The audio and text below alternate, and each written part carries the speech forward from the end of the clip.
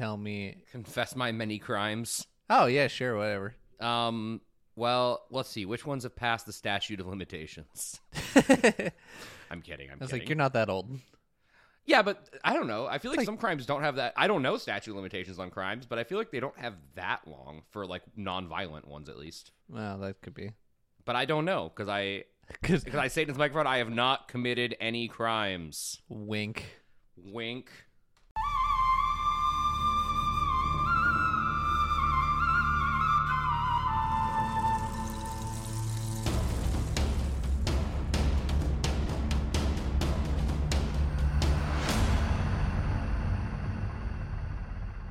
Welcome to the Survivor Turning Back Time podcast, the only Survivor podcast that discusses, can you win too much?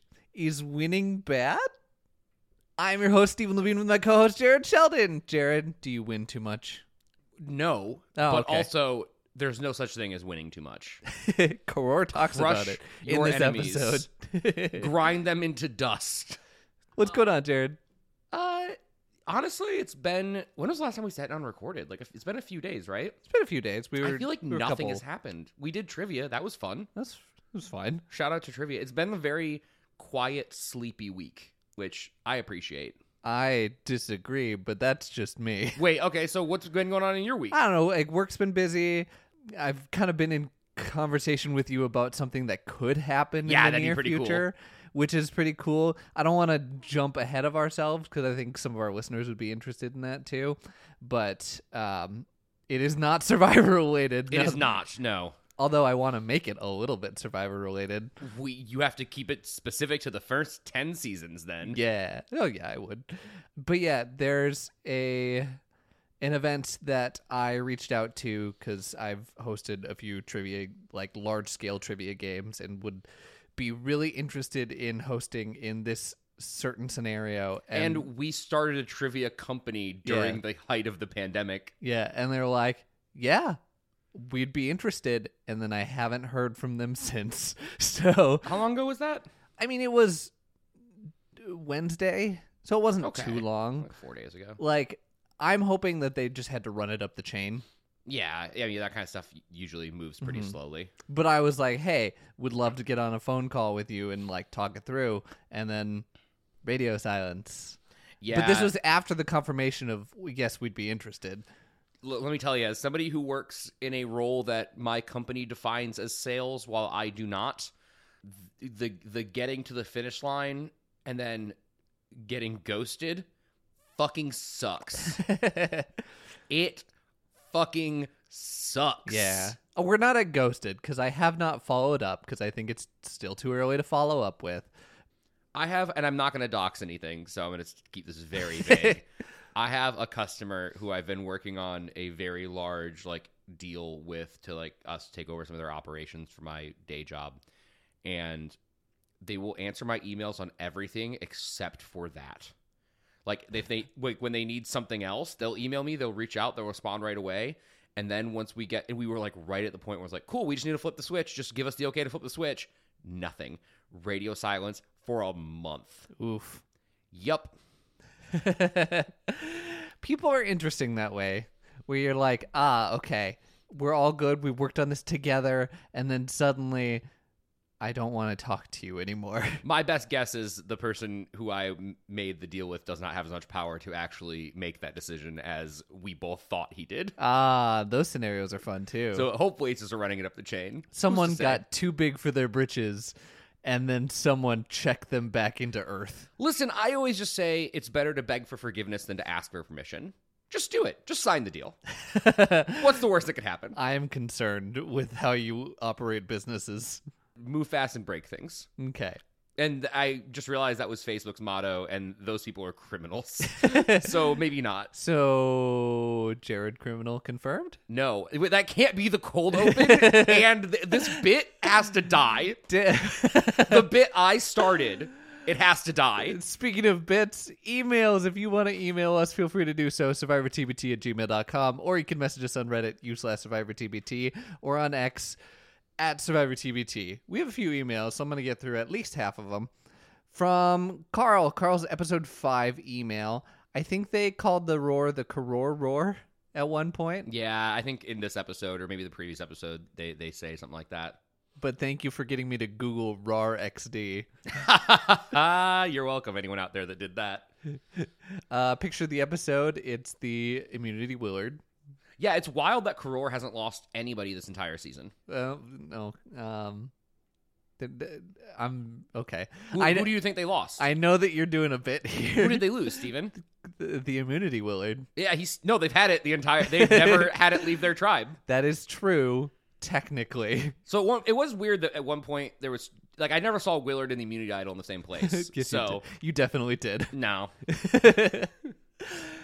Notes. First, we get the Kim-Jeff romance, now Greg and Jen. After what a big deal Rob and Amber's story was, I'd be completely unsurprised if the producers were now intentionally seeking out showmances. Especially considering in the past season, small romances would apparently flower up, but get left out on the cutting room floor. Yeah, I could totally see that. Both that focus on editing and in casting. Gabe and Nalia and Marquesas comes to mind. I didn't know that was a thing. Maybe they wanted to do this in Vanuatu too, but it didn't work out for obvious reasons. Yeah. I'll say also, like, they were filming Vanuatu while All Stars was airing. So, or at least probably were. Wouldn't be enough turnaround time in the process for them to, like, cast it and edit it to make that work. Because Vanuatu aired pretty close after All Stars, I think. But I don't remember that for sure.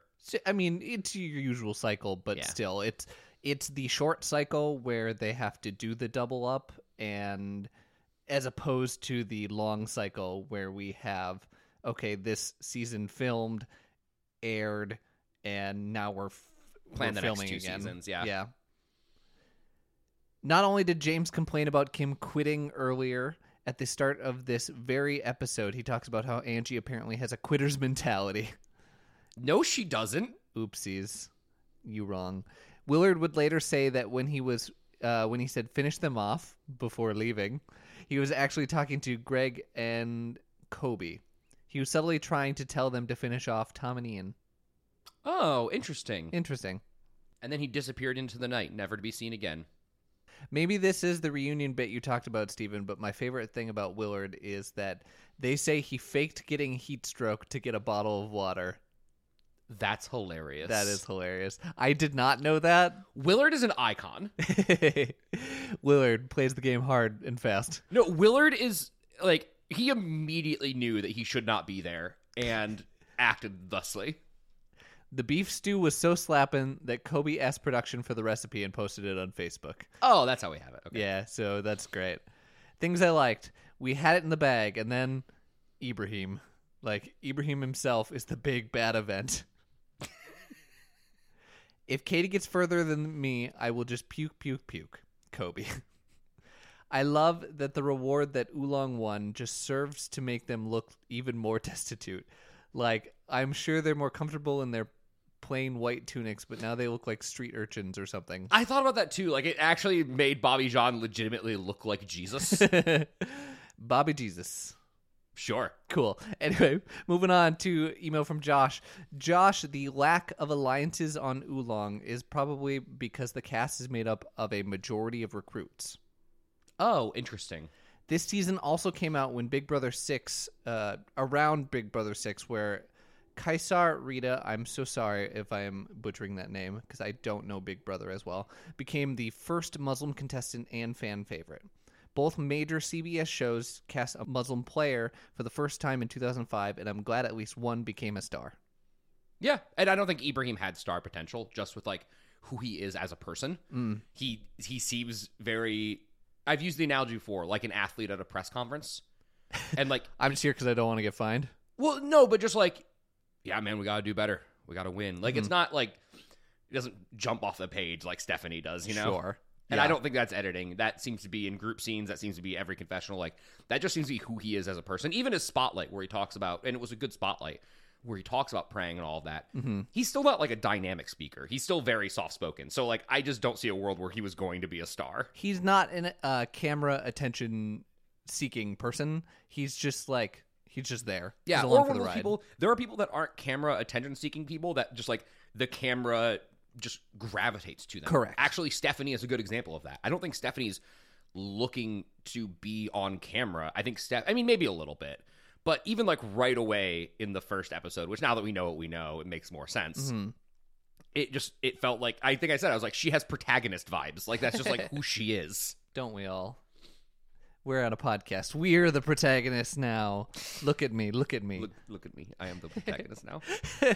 Carl's episode 6 email. It was Katie that did the sock puppet show. I liked that the I'm Bobby John and I look like Jesus line. Yeah. Oh, that's right. They said it in the show. There you go. Her impression of Janu, I totally get not liking Katie, but I find her hilarious, is the picture of the episode. Yeah. Yeah, I'm interested to get a little more of Katie. Mm-hmm. Unfortunately, Karor has been victims of their own success. I kind of wish that we could see this tribe against a tribe that was competent. Because I do think that they're the best tribe we've seen thus far. Okay. And I do think that Oolong is the worst, or at least among the worst. And so, like, put them up against an actual tribe that could take a couple of challenges and make it more of a tit for tat. And I think it'd be a more interesting season. But I do like this season. Which is wild considering that they chose these tribes. Yeah.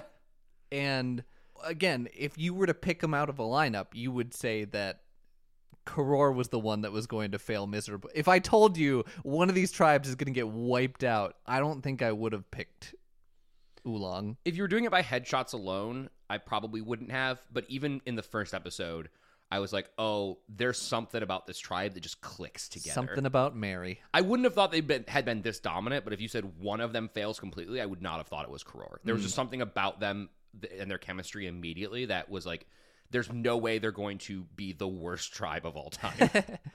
This and last episode are the points in the season where you really start to wonder, did they have some kind of swap planned and just ditch it because Oolong kept losing? Yes. And they just wanted to ride it out? 100%. I think that's the case. I think that's the case. I think that they I personally think they push back merging. And maybe as punishment for, like, bringing all of their shit to tribal and being like, can we merge now, please? Can we merge? But, like, the producers aren't stupid. I mean, they are sometimes. But they know that this is good. Like, when you have an opportunity for something historic to happen, you let it play out. You let it happen. Yeah. Absolutely. And they did. And it's insane. James has an incredible role as a minor character, part of which you probably wouldn't catch unless you're rewatching the season. He gets basically every prediction he makes wrong. Here's a list, and I don't expect you to read everything out loud, but just for your own pleasure. I'm going to read them out loud because I think they're funny. Yeah, please. Episode 1, we're going to win some matches. We just didn't do it today. Episode 2, we're Americans, and we're going to do democracy. They never got a leader, nor really any system of any kind. Yeah, it's almost like direct democracy amongst, like, 7 people is a bad idea because then nobody's making any actual decisions. So I'll tell you how it's going to happen. Kim is gone. Oh, yeah, for sure. Ashley went home that episode. Episode 3, went talking to Oolong. We're not going to tribal again. You guys understand me? Well, nah. Episode 4, after the Home Depot challenge. I think we won, no doubt. They'll be back in about, estimate, 2-3 hours. I caught that one. That one was hilarious in real time. Episode 4, after losing said challenge. We're ticked off, so we're going after them, and we're going to run right through them like a dang bulldozer. Before the immunity challenge, they won the first 3 times. It was their time. It's our time now. Episode 6, Bobby won't vote for me, I'm sure. Episode 6, by the grace of... Which, I will say, to be fair to James on that one, was predicated on a lie. That is fair. He did not have all the information. Correct. By the grace of Allah, Ibrahim didn't go. Now, my God says he is today, and he did not. And then in his final words, he says his gut told him he wouldn't go home, and he was wrong yet again. What a perfect ending to his little arc. Yeah, that's pretty funny. Man is always wrong. For what it's worth, Kobe said after the season he liked James and found his comments funny, but dear mother of God, I never heard that video before. Jesus Christ, what a train wreck. I noticed, though, that he says, come on, in it. Things I liked. Ibrahim saying, that may have been the craziest tribal council I've ever been to, because he's already been so many times. He's been to so many. That's actually a meaningful thing to say. Bobby John indirectly telling Stephanie that she has a man's handwriting because that's why he didn't suspect that she voted for him. Yeah. Yeah. There's a couple of weird gendered things that Bobby John says, and I want to point out this episode where he's talking about Stephanie's like, well, she can do anything a man can do, I'll tell you that. And like, true and good, Bobby John, but also like, that's most, like, women can do anything men can do for the most part. I mean, peeing standing up is harder, but like, why are you just making broad gender-based assumptions on who can and cannot do what, especially when like there's a counterexample standing right in your face that beats the shit out of you the entire season? All the little ladies around me, they are small and petite, and I need to help them pick up all of their things. Heavy things. Alabama. Okay. Anyway.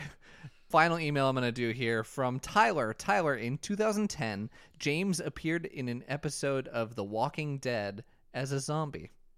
Okay. That's fun. That's odd because it's not like he didn't get like a guest spot cameo. He just like, you could sign up to be a zombie as an extra if you lived around Atlanta. So that's just something he did for fun or a little bit of money. That's true. Interesting.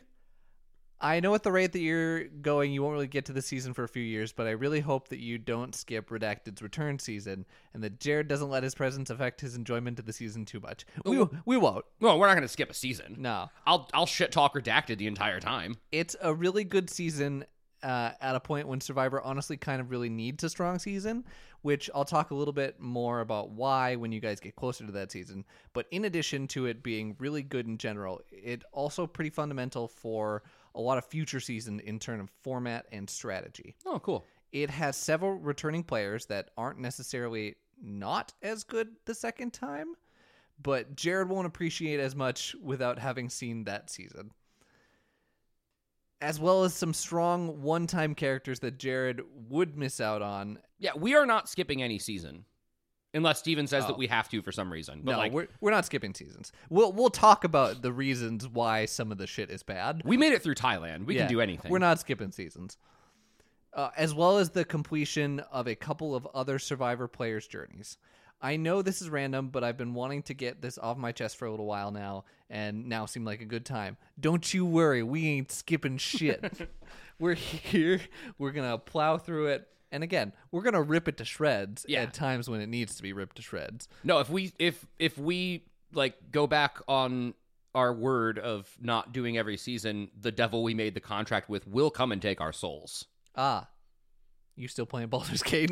Not as much, but it's D&D. Heard. Okay, and I think that's where I'm going to leave it for today. Anything else you want to talk about before we get into the episode? What? No, we'll just talk about the episode. All right. I got a lot to say, but we'll talk about the episode. Bumper.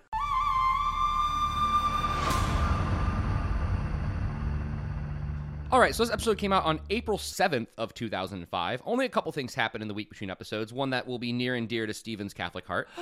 John Paul II, Roman Catholic Pope, dies of heart failure at 84. He got connected to God's Wi-Fi. Oh, my God. And then this one I don't really know any details of, but Kurdish leader Jalal Talabani becomes the Iraqi president. Just to remind you that at this point in time, we are still in Iraq, to the best of my knowledge. Heard. We're still, with the Iraq war still going on. What a good time. What a good time. The number one song is still Candy Shop. The top 5 movies on the week are Robots, which I saw somebody post about Robots the other day. I was like, wow, what a weird coincidence. Miss Congeniality 2, Armed and Whatever.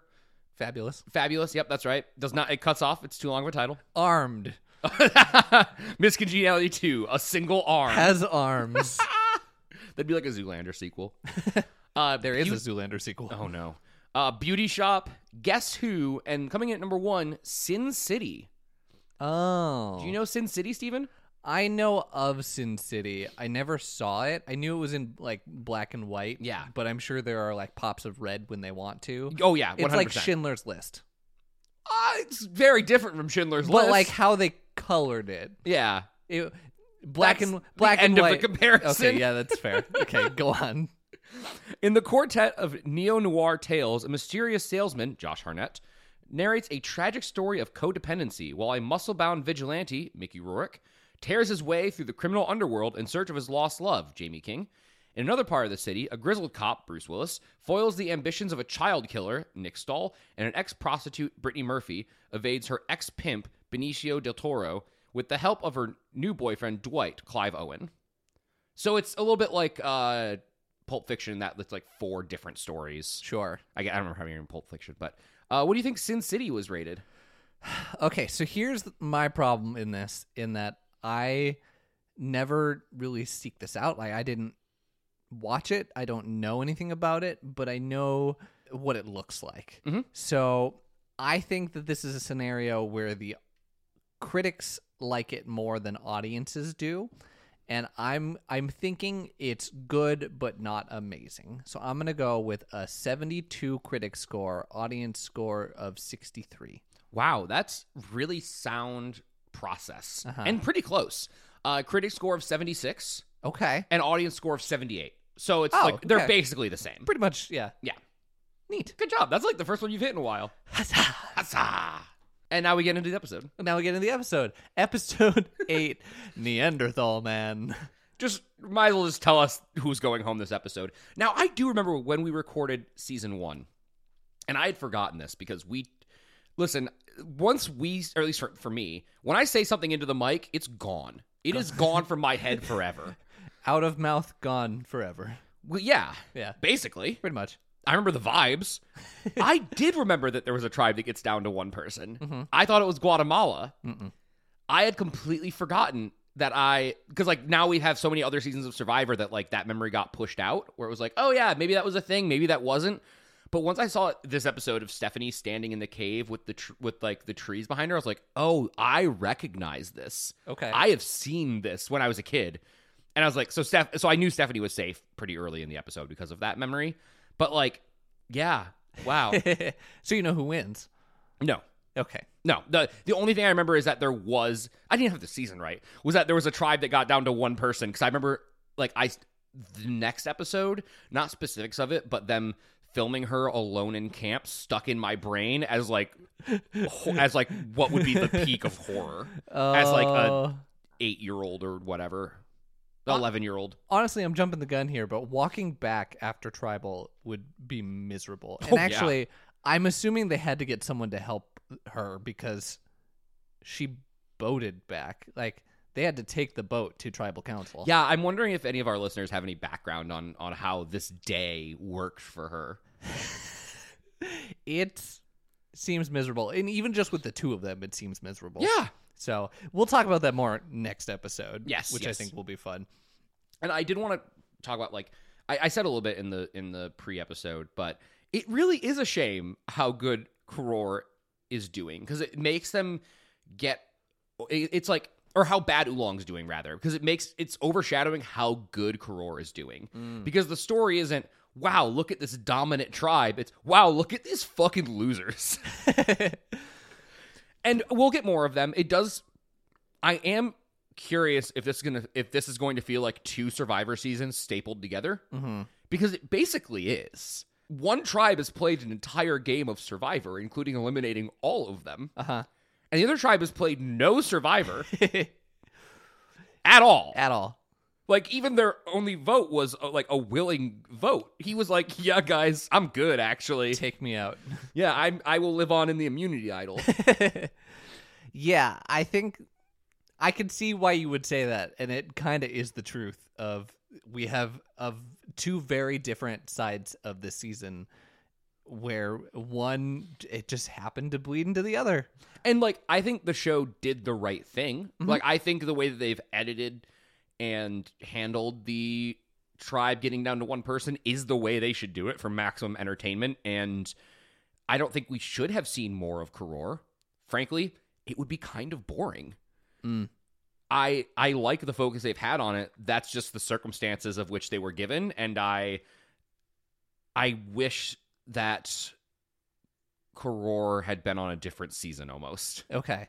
Is there anybody on Kuror that you're excited to get to know more about that we just haven't? Katie a little bit. Okay. Greg. We've gotten a little bit of Greg, but I'm excited to see the vast majority of them besides Janu, how they play the game. Sure. I'm even excited to see how Karen does. Yeah. We've seen very little of Karen. Almost none.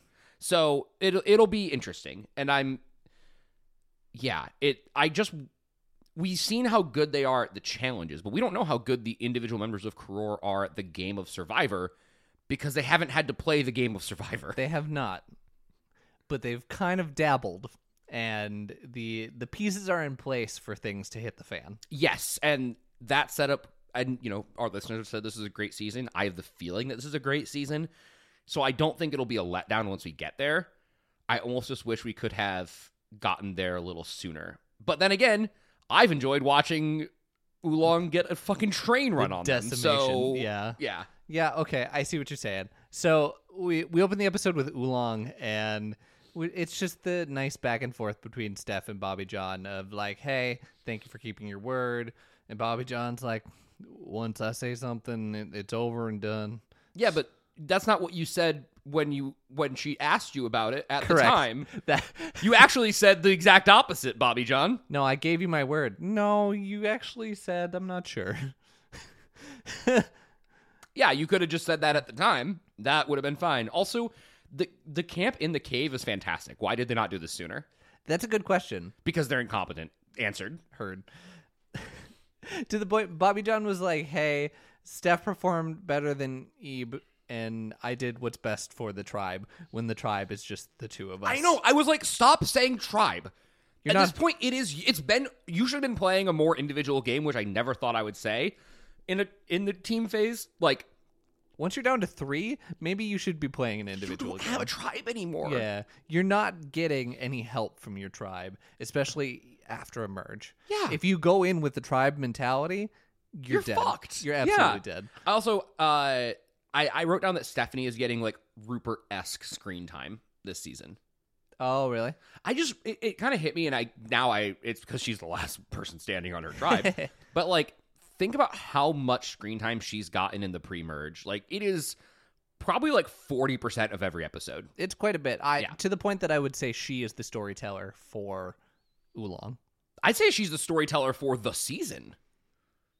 So far. Because the only story is, God damn it, we keep losing. At Karor, we got rats. Rats run this city. This whole scene was so funny to me. Watching them complain about the rats and having Tom complain about the rats as a rat is running along the ground next to him.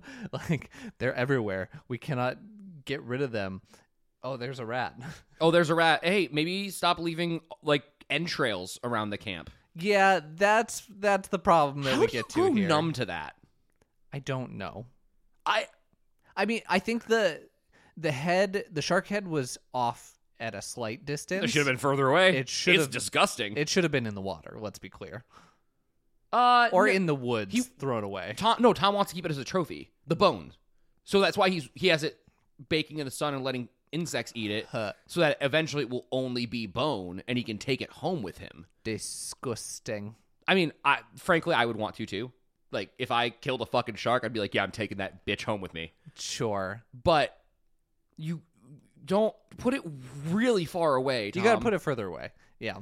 But I think what the big problem is the coconuts. Yes. They're leaving their either half-eaten or completely eaten coconuts open and on the ground where the rats can get to them, and they've figured out that, oh, these people just leave coconuts. I'm going to go wander into camp and take some coconut. And they're not dangerous to me in the point that if I go there, they're not hunting me. They're not going to try to kill me. Yeah. Yeah. Why, if I had a nickel for every time there was a problem that was caused by people leaving coconut husks too close to camp, I'd have 2 nickels, which isn't a lot, but it's weird that it happened twice this season. That is fair. You just yeet them. Throw them in the woods. What are we doing? Throw them into a place that you don't go, or at least into a section of your camp away from everybody. Yeah, exactly. But it's not difficult. But this is the biggest drama they can bring up at Karor, which is really telling. And once again, Kobe's kind of telling us all of this. And yeah, Kobe's trying to be the voice of reason and saying, "Hey, let's get rid of this." And apparently, it's doing a lot of this, but other people aren't listening to him. Yeah, and fuck, I love Kobe. I like this confessional of his is both catty and like weirdly kind of affirming, where he's like, I'm too much of a feminist to watch this happen. I wrote that down and I thought it was so funny. He's like, I'm too much of a feminist to watch these girls just like let the men take care of them. And I'm like, Kobe, you are the perfect person to be telling the camp story of Karor. Have I told you the running bit that I do when people in my household ask me to open a jar? No. If either Michaela or if Michaela's sister is over, asks me to open a jar for them, I say no. Feminism. And then you open it anyway? And then I open it. Yeah, anyway. okay. Yeah. Oh, no, I don't leave them hanging, but I have to point out. I need to check how much you committed to the bit. Oh, no, that would be just mean, and I can't do that. We jump into the reward challenge. Jeff's still struggling vocally. He enjoys this. A little peek behind the curtain here. Uh-huh.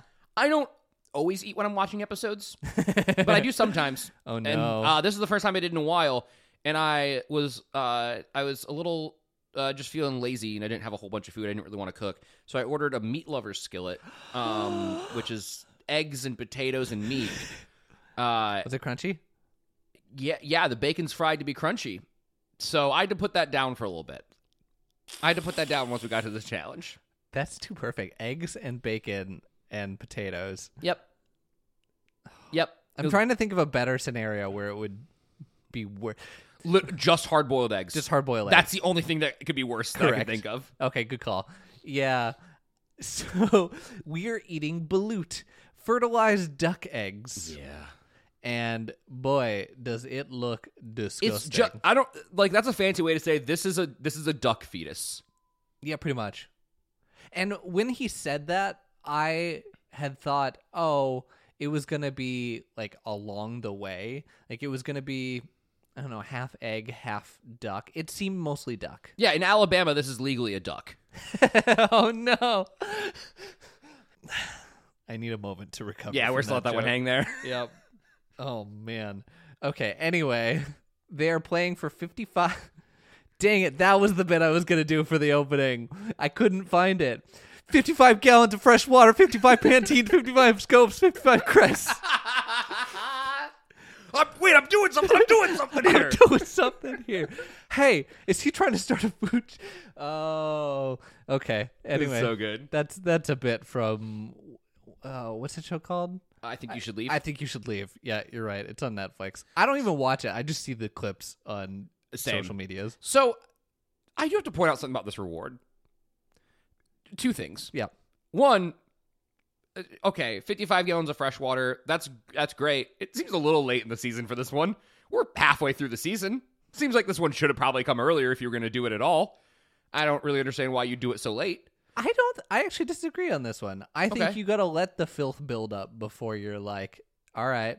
I'm just remembering how much of a game changer it was in Africa. Mm-hmm. And maybe that's why they put it later. Maybe they didn't want it to be such a big deal. Also, I guess getting fresh water in Africa was a much, much bigger deal. It does seem like it takes the impact out of it a little bit that they already have a clean water well, but like also I want them to have a clean water well. But we've already built a shower. Yes. And, well, Oolong's destroyed the shower. The other thing is, theoretically, we're going to merge, I assume. Like, I don't think they're... I don't think they're going to let Stephanie be on a tribe of one. One-on-one immunity challenges? Yeah, I don't think they're going to do that. I do love that they had to alter the rules so much that it was just, hey, you can't compete if you competed last time. Yeah. We don't have a way to make this numerically make sense anymore. You're just going to have people that can sit out for basically ever. Correct. But, like, okay, so if Oolong had won this, they're going to get a 55-gallon drum taken to their camp for 3 days to merge and leave it behind. Maybe. Probably. There's no way. Well, I don't know. Survivor could be those assholes and make Karor go over to the objectively worst camp. That's true. So it's just that kind of makes the stakes of the challenge feel really low to me. Yeah, I don't know. I'm gonna push that the intended purpose was shower. Karor does not want to use it for shower. Oh, sure. And that kind of twists what the narrative is a little bit. But also, they've already built a shower. I know. That was weird to me. That feels like a weird overlap that they did not plan for. Yeah, and they did a good job with making this challenge work with 2 people, but like clearly it was not made for 2 people. Yeah. Okay, so yeah, they're doing them in escalating numbers. So Ian and Tom are competing here. First one is just 1. Yep. Yeah, it's 1. It literally just goes 1, 2, 3, 1, 2, 4. 3, 4. So it's Ian and Tom versus Stephanie and Bobby John. Tom is the lower numbers. Stephanie is the lower numbers. Yes. And Tom's a maniac. Tom is a psychopath.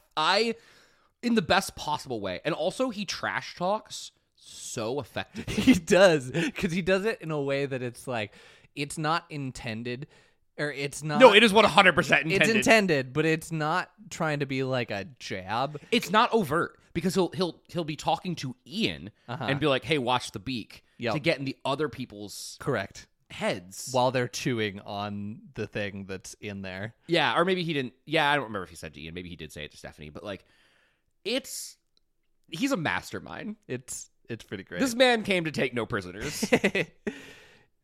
And once again, in a food challenge, we get through the entire thing where no one screws up, so we have to go to a tiebreaker. Like, honestly, unless you have something you want to pull out from this. I did love that, like, he goes, Jeff is like, Karor, who's it going to be? And Tom goes, it's going to be Tom. It's going to be Tom. Doesn't even say it's going to be me. It's going to be Tom. Yeah, it's Tom time.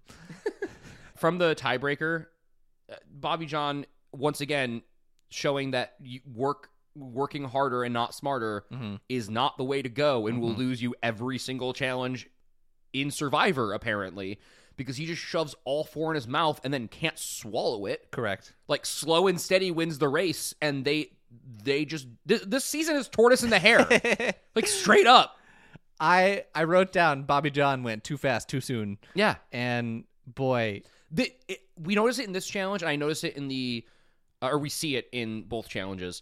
Oolong starts at a dead sprint every time and then doesn't have the stamina to finish challenges. Except for that one challenge where they started in a walk.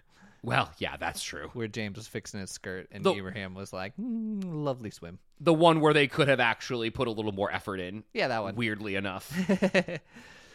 Yeah, so Tom scarfs down those 5. Bobby John was... Here's the biggest caveman moment for me, I think. Yeah. He said nothing the entire challenge until Tom finishes, and it looked like Bobby John wanted to punch him in the face. Yeah. And Jeff. Like, to the point where he's like, come on! Oh, well, first of all, Bobby John, it's not like either of them did anything wrong. Like, you just didn't do a good job. Like, there are times where, like, they, like, out-tricked me, outsmarted me. This is a pretty... Unga Bunga challenge. Like, there's not a whole lot of rules that need explained. You just didn't do it. You eat. Eat. And it's not like he was close. No, he wasn't told, like, no, you still have things in there. Yeah. He had his mouth was still full. He had like a full chunk in there. Yeah. Yeah. I feel very vindicated for my episode 2 Bobby John takes, where I was like, this man scares me. And Stephanie actually voices that. She's like, there's times where Bobby John scares me. I don't think he's a scary person. I just think he goes into this, like, deer in the headlights mode of I'm only focused on the thing in front of me. I think there are times when Bobby John gets so angry or competitive that it is unclear whether or not he is in control. I think he is, but I think as someone who's standing there next to him, you aren't 100% sure of that. Maybe that's it. Maybe I am so used to this exact scenario in football that I'm like, I have a different line of, are you in control? Are you not in control? Yeah, that's fair. I don't know. I want to do a thought exercise with you real quick. Do you think that there are people that could have been switched between Karor and Oolong and kept the exact same trajectory of the season? Yeah. Who? I think some of the women could easily be switched out and it would stay the same. I think Angie could have switched with any of the women, and I think Karor would have just gotten stronger. Yep. I think Willard could have switched with anyone, and Koror would have just gotten stronger, but that might just be the end of the list to me. I guess, obviously, Stephanie, but I consider Stephanie as, like, the captain of Oolong, so I, like, don't switch her. Switch people who have been voted out already. Yep. Yeah, I think there are scenarios where it happens, and like I've kind of said throughout the season, they don't get blown out in challenges. Yeah. They get close and just can't finish the job ever. It's just, yes. Partially, I think, because of the dead sprint thing I mentioned. I think partially because, like, Koror knows what each of them are good at. So, like, Katie, for example. Like, people talk about Katie being kind of useless, but, like, there are challenges that have had to have creativity or art or puzzles that she's been really helpful on. We don't see a lot of Karen, but, like, I wouldn't be surprised if Karen has been helpful with the puzzles. Like, she's a civil rights lawyer. I have to imagine she's pretty clever. So I'm wondering if there's, because, like, we focus on challenges just on Tom and Ian, and mind you, they're physical challenges, so I get it. So can I remind you that they're the only ones that participated in this one? Well, in this one, yes. I meant, like, season long, because we're doing a retrospective on the entire Oolong tribe in this comment. Sure. Okay. Anyway, Koror wins. They win their nice shower. Brought to you by Scope. Brought to you by Scope. And Ian does, like, a full commercial for Scope where he's like, not even a good one. The Citrus Blast mouthwash. It tastes a little bit like oranges. It felt like the producers didn't even ask him to do this. He just was like, I'm going to do a commercial, because I think that would be fun. I really like the mouthwash. It kind of reminds me of oranges. Kind of like I'm dying. And they're like, cool, Ian. The question was, how do you feel about winning the reward challenge? But yeah, we can use that. What? Yeah, then we talk about the shower and the shenanigans. And this is a similar scenario as earlier in the season where Tom kind of says, I don't think we should be using this for showers. This should be drinking water. Tom, this is stupid. Why? First of all, like, let people use it to shower. Morale is important. And I don't know. It just, like, you're so far ahead. It's 55 gallons. You have, like, 2 weeks left. You also have another clean source of water. Like, I am not on Team Tom here. Just, like, let it be a shower. Mm-hmm. He's not the only one, though. A lot of other people, Kobe included, wanted it to not be shower water. I think you could have came to a compromise, because there were some people who wanted to shower, like Jen. Jen was very much pro-shower.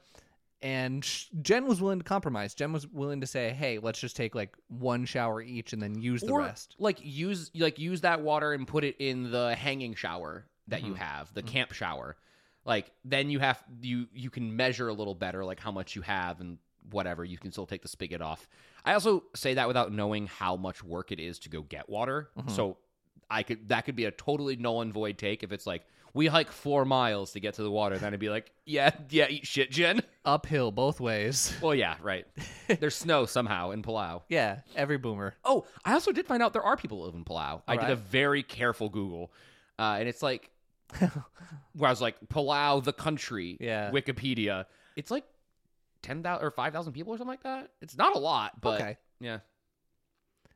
Usually if it has a name, there's got to be somebody living there. Yeah, and the reason I thought there might not be is because, like, a lot of those island hopping campaigns, they decimated. Yeah, either they decimated or they were such small islands and they were, like, uninhabitable. Strategery. I want this island for a place for airplanes to refuel, and that's correct. Yeah. That's it. That's exactly it. Yeah, and that's kind of the end of that. Jen complains, but she's like, I'm not speaking up because I know it's going to come back to haunt me, and I know that this isn't a fight worth fighting. That's smart gamesmanship, Jen. It's a shame we haven't been able to see it at all this season because there's no reason to. Yay! Over at Oolong, we're complaining. We're missing it just barely. And then Bobby John, we get the rage of Bobby John. Well, no, first I have a quote from Bobby John. Go on. Oh, yeah, I have this exact quote. So I had my throat open as far as it'll go and shoving it down there as far as it'll go. Title of your sex tape. Shoving it in there. Tom shoveled it faster.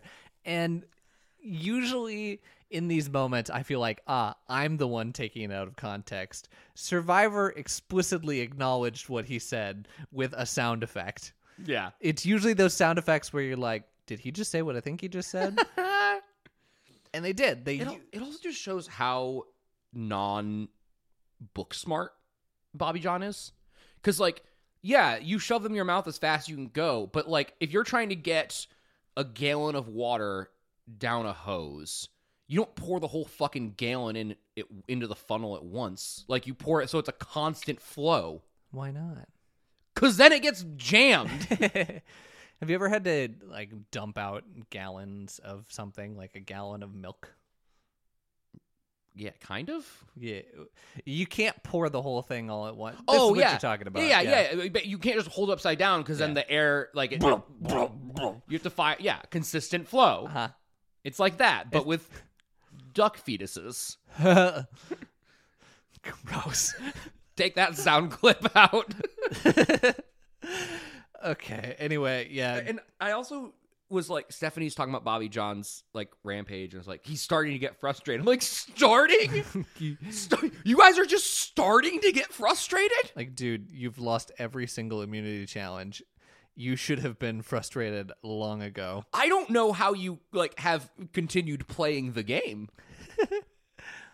And, like, I'm there for Bobby John. I'm that person who'd be like, no, we got to keep a positive attitude. Like, we're so close. We can do it.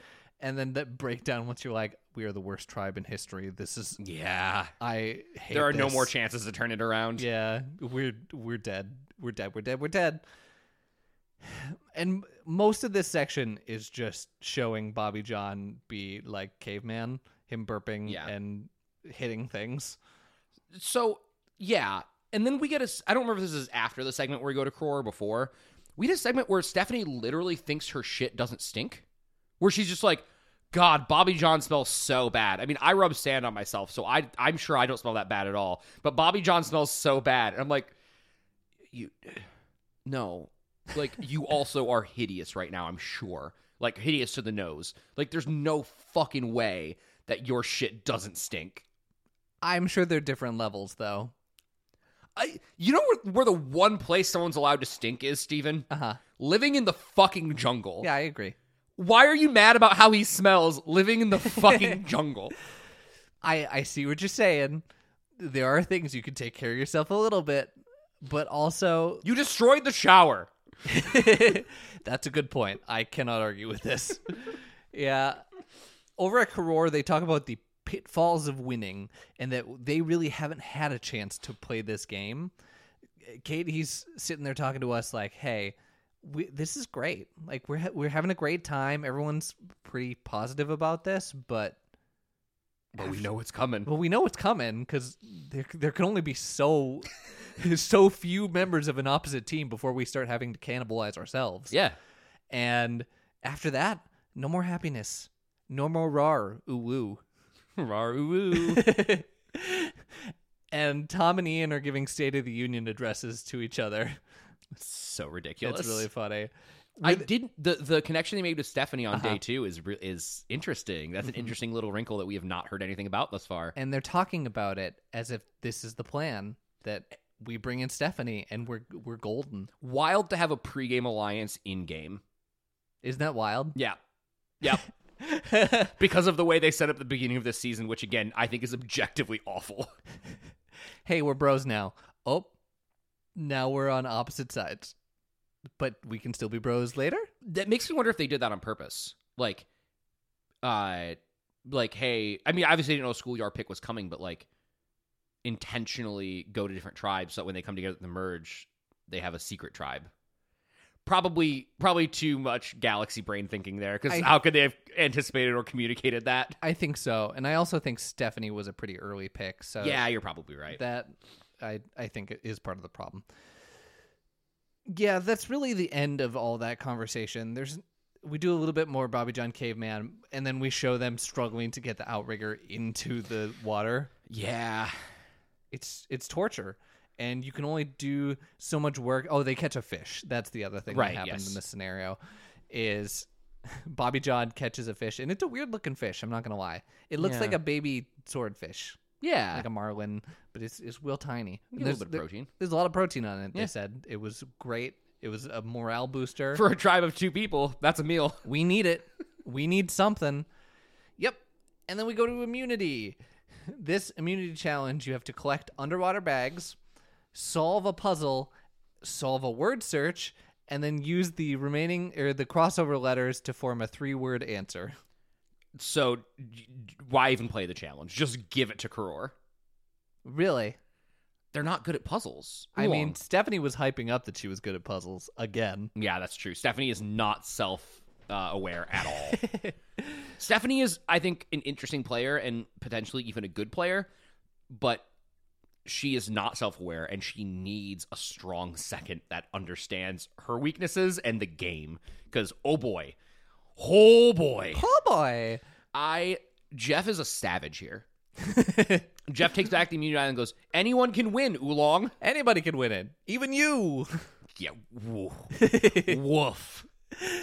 He has been enjoying this a little too much. Yeah. And you know what? I'm here for it, Jeff. You take these moments. Yeah. Yeah. I mean, hell, it's entertaining for us too. And I don't blame the show. I don't think Oolong's been at any type of competitive disadvantage. I don't think they've been screwed in any way, shape, or form. This is the consequences of their own inadequacy. Mm-hmm. Honestly, anything to bring a little bit of joy back into Jeff's life here. Yeah. Remember the first vote? What was her name? Jo? How vindicated would you feel as Jo being the first vote and being like, you all fell the fuck apart? I think I pointed, I asked the question. I still think that she was the right person to get rid of first. I just don't think there was anybody else that could step up. And that's a failure on the other 8 people, not a positive in Jo's court. Jolanda. Yeah. Because, I mean, James tries to be that, and it doesn't go, he's the kind of leader that I think Jo would have been. Mm-hmm. And it doesn't go well. Yeah. I would have liked to see Jo get a fair shot, or at least have someone who comes in and tries to wrangle these people. Yeah. Because James does. That's for a little bit, but he's not very good at it. No. James does out of necessity. Yeah. Jo wanted to lead. Yeah. We're just going to have to disagree there, because I think that these people were not going... maybe a different tribe that would have worked, but this tribe, I don't think it works with Jolanda. Fair. All right, anyway, Kobe and Greg are running this challenge, and it's dead even through the original leg. Steph is a really graceful swimmer. It's something I haven't noticed before, but when she goes to do the rope under, she goes between 2 wooden planks, narrow wooden area. It's like some Spider-Man shit. Yeah, to get through quicker. And I was like, that's impressive. It really is. You're weaving your way through. You probably hindered yourself a little bit by trying to squeeze through the gap, but whatever, it worked. Yeah. And like I said, they're pretty even. Steph does a great job. Bobby John does a pretty good job. Other than getting the last bag is the only part he got hung up. He's too tired because he's sprinting. Yep. It reminds me of the most recent Game Changers episode, where there's a bit where the contestants are asked how many push-ups they can do, and Brennan says, I can do 20 and be okay, or be normal, or I can do 30 and not be okay the rest of the episode. Bobby John just immediately goes, I can do 30. I'm going to do 30 right now. I'm doing 30 right now. Let's do it. And then he's not okay the rest of the challenge. So they get to the beach where they take out the puzzle pieces, and Oolong can't get their puzzle together again. Shocking. And part of it, did you notice how sandy the puzzle pieces were for Oolong? Even if they got it together, I feel like the sand would have gotten in the way of them trying to circle things. Huh. Did they open their bags out onto the sand? I feel like that's the case. Wow. I don't remember, and I didn't feel the need to go back and be yes, there it is. It wasn't particularly close. Sand. No, and they struggle to the point where it's a runaway. Karor takes control. Stephanie tries to screen peek effectively until they have to, and good for you. Use everything at your disposal. Why not? The Karor was on the last section of the challenge, so they had their crossword done. They had everything done. They just had to unscramble the words. Yeah, I mean, Oolong never gave up. I will give them that. Never back down. They never what? They didn't approach challenges smartly. They just tried to run through a brick wall instead of going around it a lot of the time. But they did never give up, and I'll give them credit there. Yep. Crore wins, meaning that we get the full sweep. Full sweep. Sweep. I cannot believe this happened. I can. And you had really seen it funny. before. Correct. It truly is. At this point, it's shocking. And I know there's an email coming about how is it interesting the second time around when you're watching this.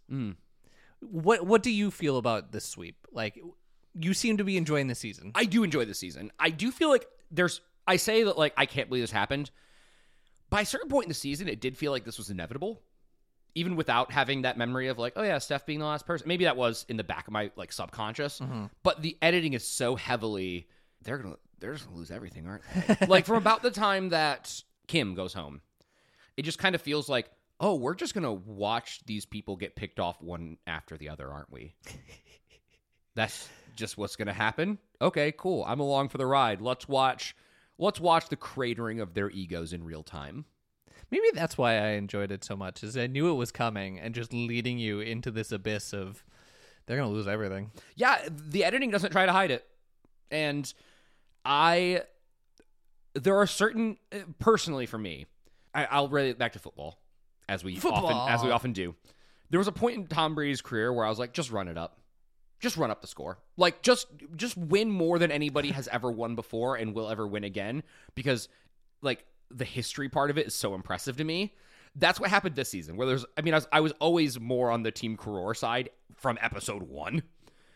But then I was like, let's just watch them do the full sweep. That would be awesome. And then it happened. I was like, I can't believe it happened. And that was awesome.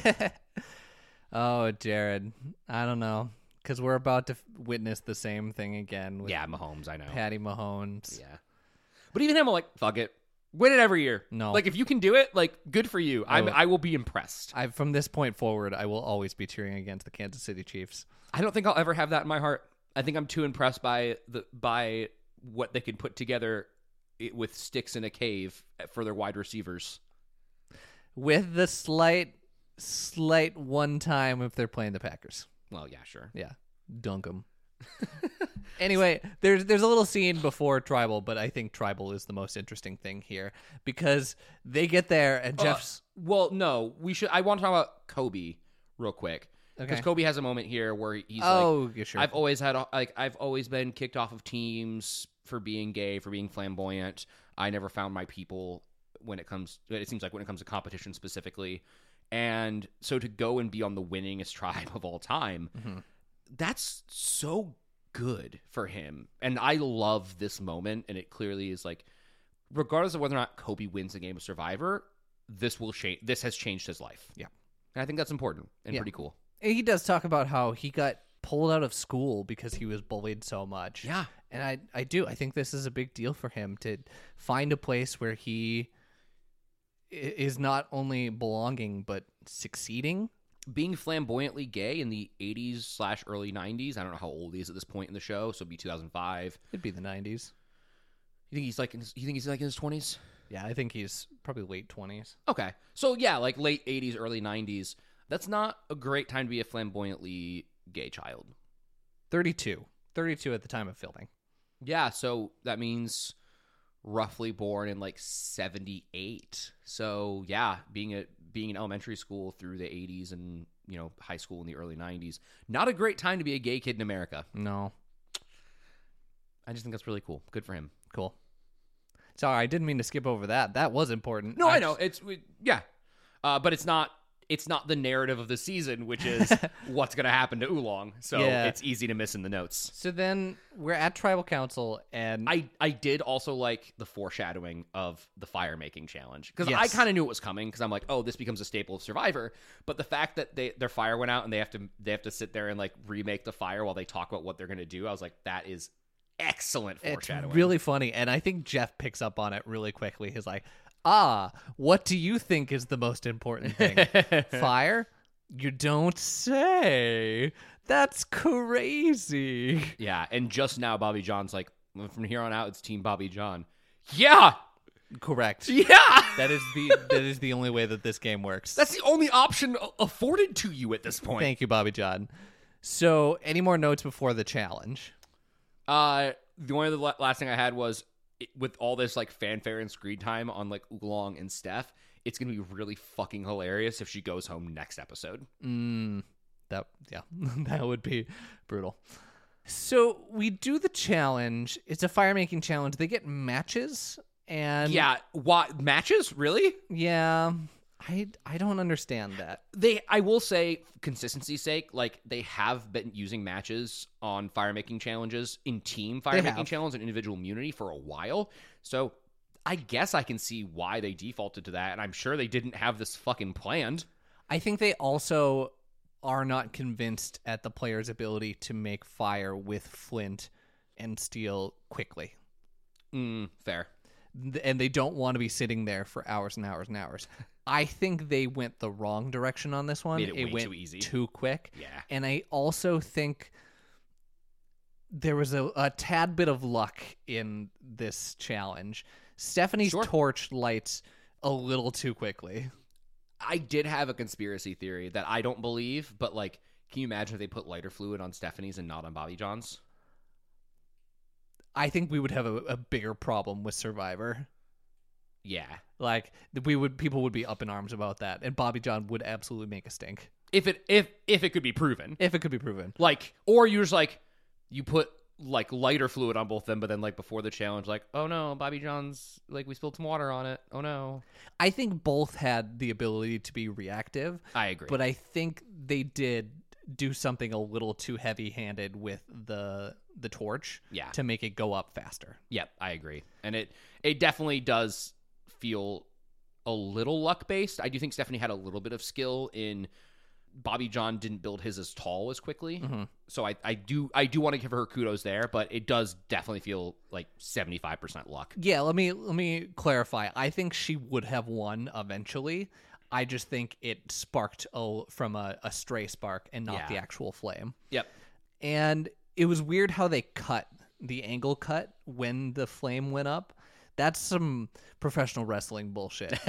You don't want me to see what actually happened. We also can't really, because of the camera angle, see like what they're doing when they're making their fire bases. Like, it's a rimmed thing and they're shooting at a distance, like not from above, so we can't see what Bobby John's like fire looked like versus what Steph's looked like in what they constructed. This is the struggles of not being prepared for this. Well, and how could you be? Exactly. You don't go into a season thinking that someone's going to be the worst ever. Yeah, I mean, like, clearly they didn't have.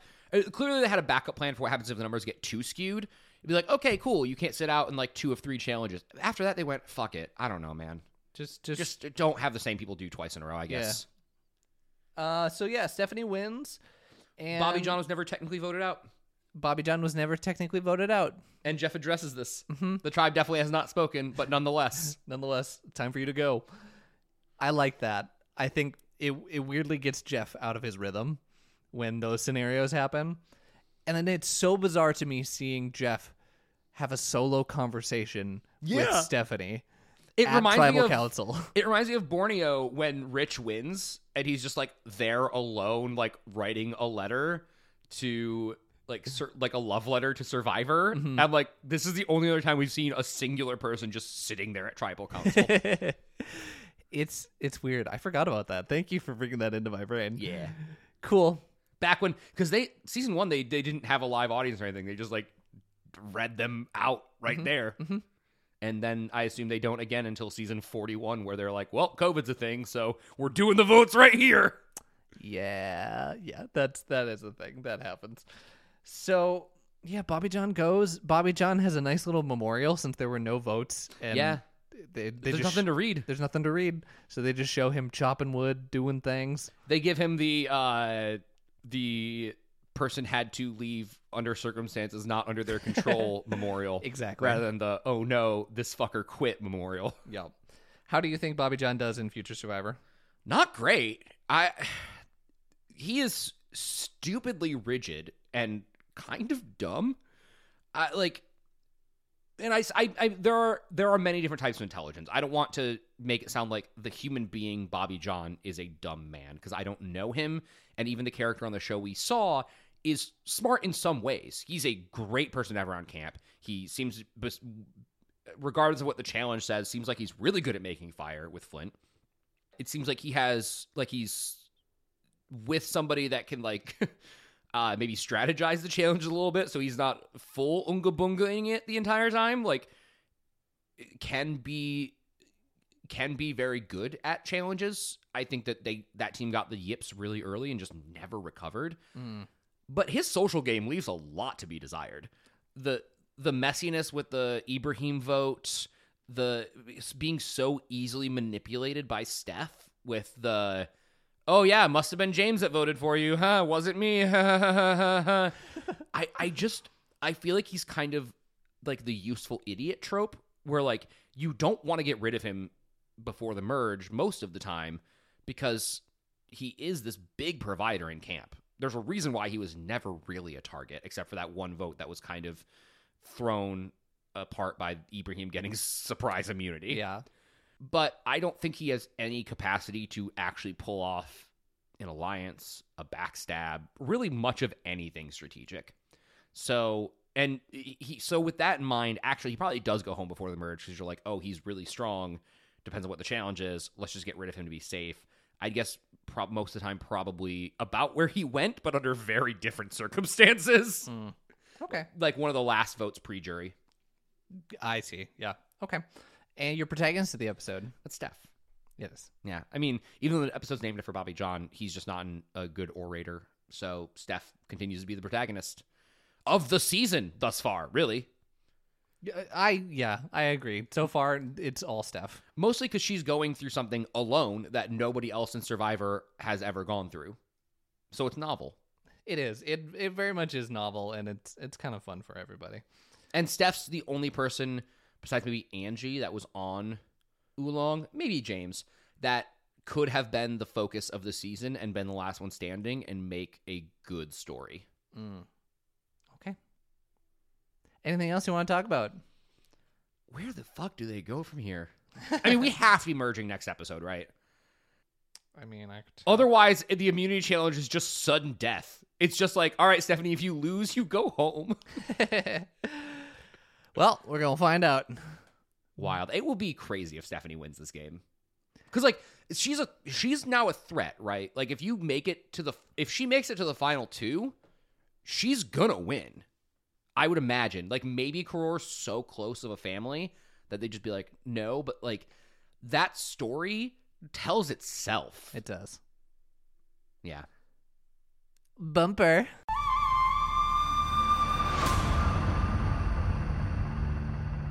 That'll do it for this episode of the Survivor Turn Back Time podcast. Jared, thank you as always for being here. Yeah. Thank you. This is fun. It's premiere week, Jared. Oh, nice. Yeah. I did see that they updated the picture of Jeff on Paramount Plus. Oh, did they? Yeah. Yeah, so I'm excited. We have season 46 coming out here, and it comes out Thursday. Wednesday, sorry. There's a lot of talk in the cultural zeitgeist of, like, microplastics. Like, how bad are they? How much of them are in our bodies? It is weird to see Jeff just opt so much into macroplastics. I knew exactly where you were going with this. You know what? He's doing fine. It's not as bad as I feel like it was going for a direction, but I thought the Paramount Plus, he's redeemed himself with the Paramount Plus commercial entirely. I mean, it's a funny commercial. I love it so much. Did you see the rumor that Paramount Plus and Peacock might be merging? Really? Mm-hmm. How? Like, might be merging the streaming services together into, like, one bundle, just redoing cable, basically. I mean, yeah. They would probably just use Peacock's app and put all Paramount Plus's stuff on there and then combine the branding. Paramount Plus was there first. Yeah, Paramount Plus's app is garbage. It is pretty bad. Peacock's is good. Yeah, interesting. All right. Well, I don't know how I feel about that. Yarr. Anything you'd like to promote, Jared? I want to promote Steven. I dog on you a lot, but, like, you're a good guy. I make fun of you a lot, and you don't deserve it. You're a good guy. Hot. Yeah.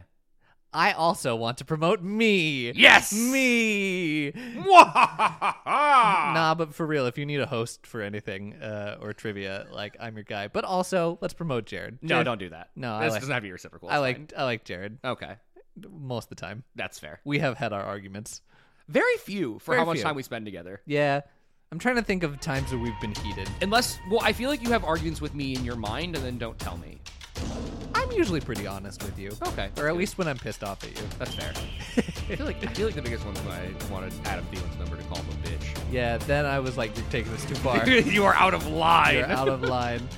Some of the referee bullshit, I think I get a little heated with you. That's true. I should stop that. For my co-host Jared, this is Steven. For my host Steven, this is Jared. Bye-bye. Bully your friends. Happy survive. Send me your winner picks right away. I will. 46. Bye.